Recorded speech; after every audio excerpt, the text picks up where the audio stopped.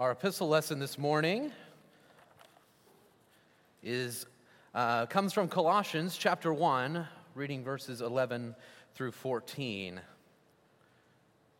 May you be strengthened with all power, according to his glorious might, for all endurance and patience with joy, giving thanks to the Father who has qualified you to share in the inheritance of the saints in light.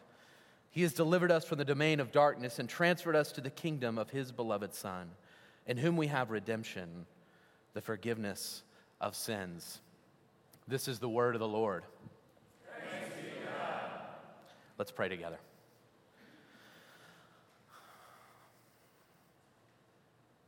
Father, this morning we come and we confess that we're needy people. We need you to come and speak with us. We need you to come and teach us. Father, send your Spirit, send your power.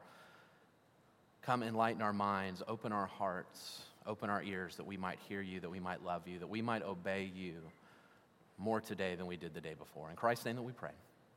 Amen.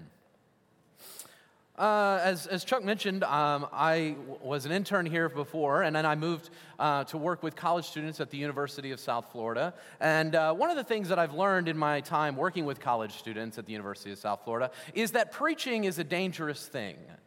Preaching and theology and all this is a very dangerous thing. It's dangerous because sometimes we can be using words to describe God, but we have different definitions of what those words mean. So there are times, one of the scariest things that happens to me in a meeting with a student is they will say, "I just loved your sermon last week."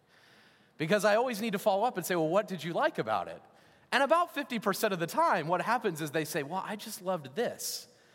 And I'll say, "Well, that's not what I meant at all." That's actually somewhat the opposite of what I was trying to say. I thought I was being clear, but I wasn't. One of the things I've discovered is that the complication often arises from a complication about language. That we can say things that sound very biblical, but we don't have the content of the Bible behind them. So a great example, God is love. We say God is love on a college campus. Love on a college campus means the freedom to do whatever I want. You giving me the freedom to be and do whatever I want to do that makes me happy. But that is not the biblical definition of love. And so when I say God is love, people come to that definition with a lot of preconceived notions, a lot of ideas of what God is actually like, what love actually means. And part of the hard work is telling them what love actually is. And today, as we come to Colossians, one of the things that you can see as we approach chapter 11 is we have one of those words. We have one of those same words that comes up, power. Paul's prayer for the Colossians is that they would be strengthened with all power. Be strengthened with all power according to God's glorious might. And who among us today would not say that we want more of God's power in our life? Who would say, "I don't need any more of God's power, I think I'm good for today"? No, I think every single one of us would say, "I need more of God's power in my life." But the scary thing, the difficult thing is we could be praying for power but not understand what power actually is. Not allow the Bible to inform us, not allow the gospel to shape what power actually looks like. And so as we consider this morning, I want us to look at Colossians 1, 11 through 14. I want us to look at three things about power and what power actually is. What does it look like to have cross-shaped power? Let's consider the source of power, the result of power, and how you get power. Source, result, and how you get it. The source of power, we can look at verse 11. May you be strengthened with all power according to his glorious might. Paul says right off the bat, one thing that you need to know before we start anything is that power is not found in any other place but in God. That if you want power in your life, if you want this kind of energy, this kind of thing that will life-transforming power, you need to look for God. He's the source of all power, and he distributes it as he wills. Notice Paul says, all power according to his glorious might. All power belongs to God, and it is his power, and he distributes it as he wills. And this is a challenge to us in two ways. It's a challenge to us. First, it challenges our autonomy. Here's what I think happens in practice. In practice. Now, if I gave you a theology test, you would all get the test right. Yes, Aldo, we know all power belongs to God. Yes, A+, good job, class. Let's go to lunch. Amen. But in practice, what I think happens is that we actually believe that power is something we must find for ourselves, that we must look into ourselves to find for ourselves. One of the things that I've noticed, all my sermon illustrations are going to be about college students, because college students are nothing but more honest little yous. Like, they haven't gotten very good at hiding things yet, which is one of the great things. You all are more adept at that, just FYI. Chuck's got a much harder job than I do. Chuck nodded vigorously, I think. But one of the things that I've noticed about college students, one of the biggest obstacles for them to come to faith is this. They always say, I just can't be dependent on someone else. You would have thought maybe it's sexuality, maybe it's evolution, maybe it's science, maybe it's all sorts of things that you would have to give up to come to Jesus. But very often, students that come to RUF, and I follow up with them who are non-Christians, I say, where are you with this? They say, well, the hardest thing for me is the idea of being dependent on someone else. The idea that I can't find dependency in myself, the idea that I'm not the source for myself, that I could trust myself to someone else. And I think this is pretty reasonable, a pretty common occurrence for both college students and for people like us. Most of us, or at least college students and most of the people in this room, are probably pretty highly competent people. You're highly competent people. And you struggle with this idea of God's power being the only source of power, because for most of your life, if you just worked a little harder, if you just had another cup of coffee, just one more sleepless night, one more night at the office, a little bit more time, a little bit more energy, a little bit more effort, things tended to work out okay for you. If you just plowed forward a little bit harder, things would work out. And if I ever needed help, that was a sign of weakness. It was a sign of not being enough. But friends, that's not what the Bible says power is. Friends, the Bible does not say that power is being self-sufficient. The Bible does not say that power is doing it all on your own. Consider what Jesus says in John chapter 5. Jesus, the most powerful human being who ever lived. Consider this. He said, truly, truly, I tell you, the Son can do nothing by himself unless he sees the Father doing it. Whatever the Father does, the Son also does. For as the Father has life in himself, so he has granted the Son to have life in himself. Friends, according to Jesus, the most powerful person who ever lived, a man that raised the dead, a man that healed the sick, a man that walked on water, he says this: power is found and received from the Father in yielding to him, in trusting yourself to him, in being dependent on someone else. Friends, true power is a dependent power. It's a power that's dependent on God. Let me ask you, do you have that view of power this morning? Or is power all about being self-sufficient? Is power all about doing it all yourself? Is power all about you being able to do whatever you want? Or does power look like being dependent upon God? That's what true power is. I was listening to a missionary one time, and he had been a missionary in Peru for a long time, and he came back to the United States and said, man, wasn't it hard being a missionary in Peru? He worked with indigenous peoples and underprivileged peoples, and so he was not living a lavish lifestyle. And they asked him, wasn't it hard to be there? He said, no, it was the easiest thing I've ever done. It's the easiest thing I've ever done. And they said, why? He said, because if Jesus didn't feed me that day, I wasn't going to get fed. And if Jesus didn't protect me that day, I wasn't going to be protected. And if Jesus didn't house me that day, I wasn't going to be housed. And he said, and then I came back to the United States, and it was hard. Because everywhere I looked, there was something screaming, find your security here. If you just do this, everything will be okay. Just lock in your mortgage rate at a good price, and then everything will be fine. Just get the right person in the White House. Just do this. Just make the right friends, the right connections, the right college degree, the right advanced degree, and then everything will be okay.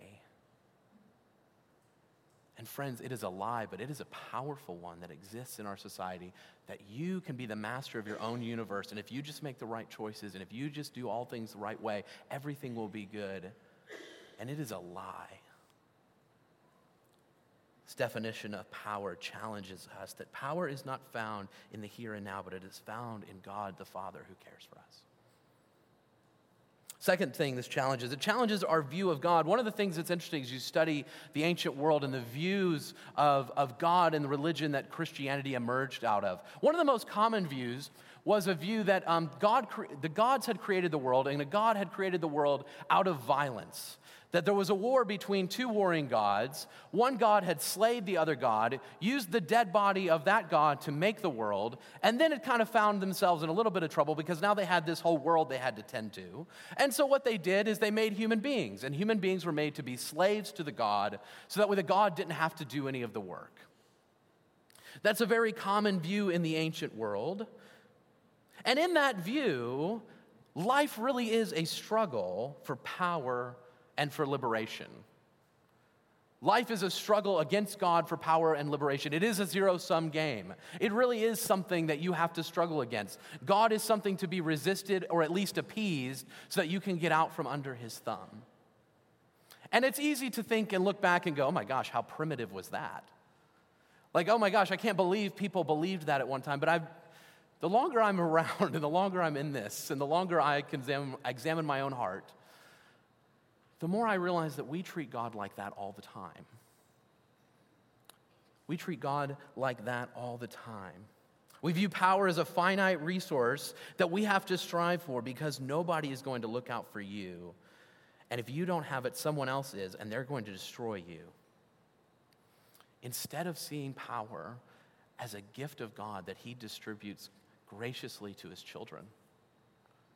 Friends, God does not hoard power. God is not a tyrant who hoards power to himself. No, he is a secure, loving Father who is willing to give to you if you would ask him. He does not hoard for himself. He doesn't look at you or I and taking power from him as a threat, but actually as a gift that he wants to give to us. That's what encourages Paul to say, may you be strengthened with all power. He can pray this confidently because he knows the God in whom he believes. I love in 2 Timothy, Paul, he's talking about his sufferings. And he says, but Timothy, I know in whom I have believed, and he is able, and he will keep me. Friends, do you know in whom you have believed? You have believed in this God, and this God loves you. Hear what he says in James 1. Do any of you lack wisdom? Let him ask God. Do any of you lack wisdom? Go get a higher education. Go get a graduate degree. Go read a bunch of books. No, let him ask God, who gives generously to all without reproach, and it will be given to him. Ask of God, and he will give to you. I love one of the prayers that we pray in this church. It comes from the Book of Common Prayer. Lord, you are always more willing to hear than we are to pray. One other commentator I was reading this week said, the Lord is always more eager to forgive than we are to ask for forgiveness. Friends, the Lord is always more eager to give to you than you are to ask from him. That's the type of God that he is. That is what he's up to. Hear what Jesus says in Matthew 7. Which of you, if your son asks for bread, will give him a stone? Or which of you asks for a fish will give him a serpent? If you then who are evil know how to give good gifts to your children, how much more will your Father who is in heaven give good things to those who ask him? Friends, your God is a good God. Ask of him. Call upon me and I will answer you. That is his promise to you. Call upon him and he will respond to you and he will give you power. He will give you that power. That he is the source of all power. Call on him and you will find him gentle and lowly of heart. Call on him. That's the source of power. Second, the result of power.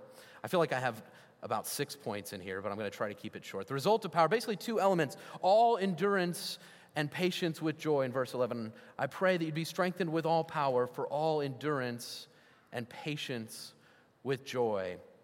Here's what Paul says. This is Rock Your World. Paul says, one of the results of God's power in your life is your ability to endure suffering.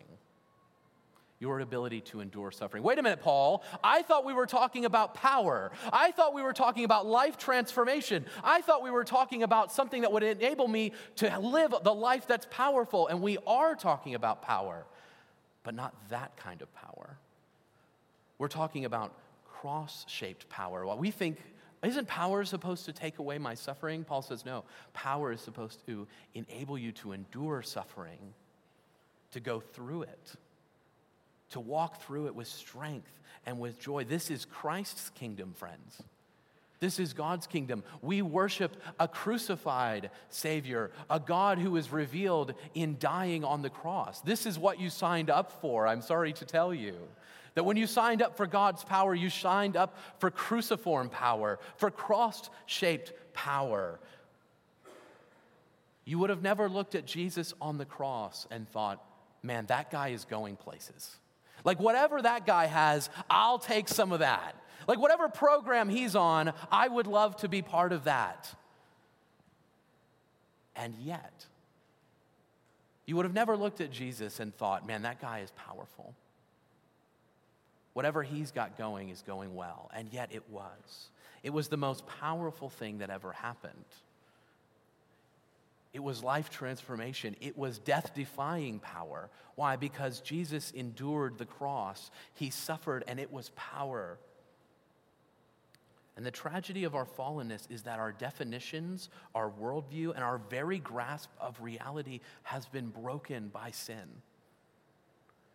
And so we look at Jesus on the cross like the crowds. They mocked and they jeered and they said, if he really is the Son of God, let him come down from that cross.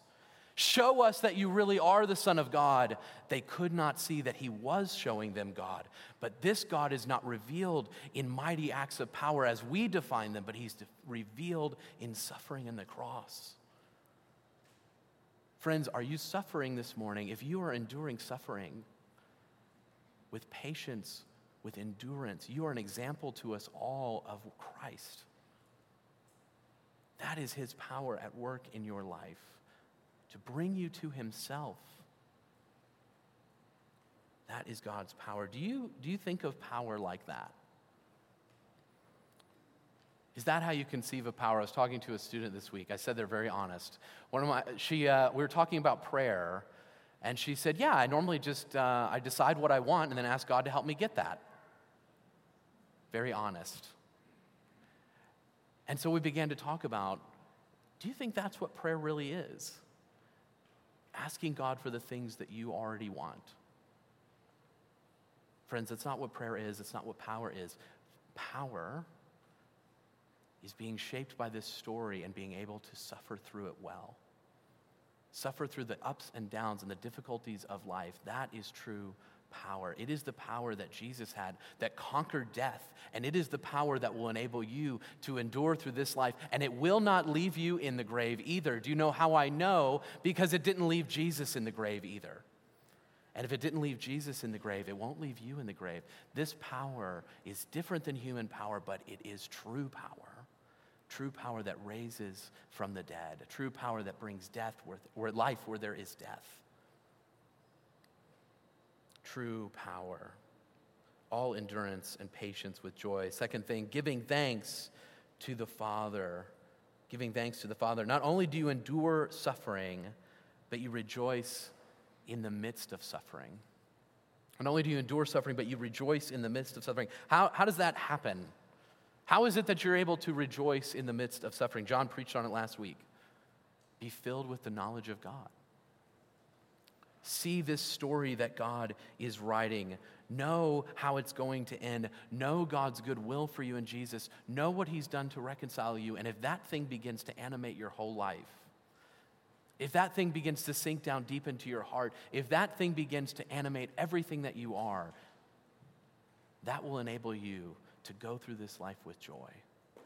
In the midst of suffering, in the midst of trial, in the midst of temptation, in the midst of difficulty, in the midst of all the challenges of life, you will have joy because you will know in whom you have believed. You will know the power of God to bring you to that great day of salvation, that it is coming. Consider what Jesus says about the Holy Spirit, the one who will bring power. He says, the Helper, the Holy Spirit, whom the Father will send in my name, he will teach you all things, and he will bring to remembrance all that I have said to you. When the Holy Spirit shows up, he doesn't actually tell us anything new. He brings to remembrance the things that Jesus told us, the promises that he had for us, the good things that he promised us. That I'm going away, but I'm going to prepare a place for you, that where I am, you might be also. That is the thing that you need to remember, and that is what it looks like. When God's power comes into your life, it looks like you rejoicing because you know how the story will end. One commentator, he says this, he says, there are Christians whose lives seem like Lent and never Easter. I realize, of course, that joy is not expressed in the same way at all times in life, especially at moments of great difficulty. Joy adapts and changes, but it always endures, even as a flicker of life born of our personal certainty that when everything is said and done, we are infinitely loved. Friends, that when everything is said and done, you are infinitely loved. Do you know that this morning? If you don't, ask the Father. Say, I need more of your power in my life. I need you to shape me. I need you to transform me. I need you to renew my mind that I might call to mind the great promises of Jesus for me. As the great hymn, John Newton's gets it right. Through many dangers, toils, and snares, I have already come. 'Tis grace that hath brought me safe thus far, and grace will lead me home. Friends, grace has brought you safe this far. Grace will lead you safely home. Ask the Father, and he will give you power. That's the result of power. Finally, really and most briefly, how do you get this power? Looking at verse 14, or 12, excuse me. Giving thanks to the Father who has qualified you to share in the inheritance of the saints of light. Notice what Paul does. He says, may you be strengthened with all power. He's praying for your future life. He's praying for what is going to happen in your future. May you be strengthened with all power. And he says, how are you going to get it? Through the Father who has qualified you. It's already done. He has qualified you to share in the inheritance. What does it mean to share in the inheritance? Simply means that all the promises of God, if you're in Jesus, are yes and amen to you. That the promises of Abraham, Isaac, and Jacob, that I will be your God and you will be my people. The promises of Israel, that I will not abandon you. I will come to you. I will not leave you in exile, but I will come and bring you to that great day of salvation, belong to you. You now share in the inheritance. That same God who promised Abraham, I will come to you and I will be your God and you will be my people, is the same God who comes to you and says, I will be your God and you will be my people. Friends, trust in him. Call on his name. Seek him. Cry out to him and say, Lord, I need more of you. I need more of you today. I need more of you. Call upon me and I will answer you. He is faithful and true. As the great theologian Whitney Houston once said, just checking if you're awake out there. He may not come when you want him, but he'll be right there on time. Let's pray together. Jesus, we pray that you'd send your power. Lord, we live in a time of many dangers, toils, and snares. Lord, send us your cross-shaped power. Enable us to live this life with joy. Lord, strengthen our confidence to call upon you, that you are a faithful and good God who loves and cares for us. Let us trust you this morning. Help us, we pray. In Christ's name, amen.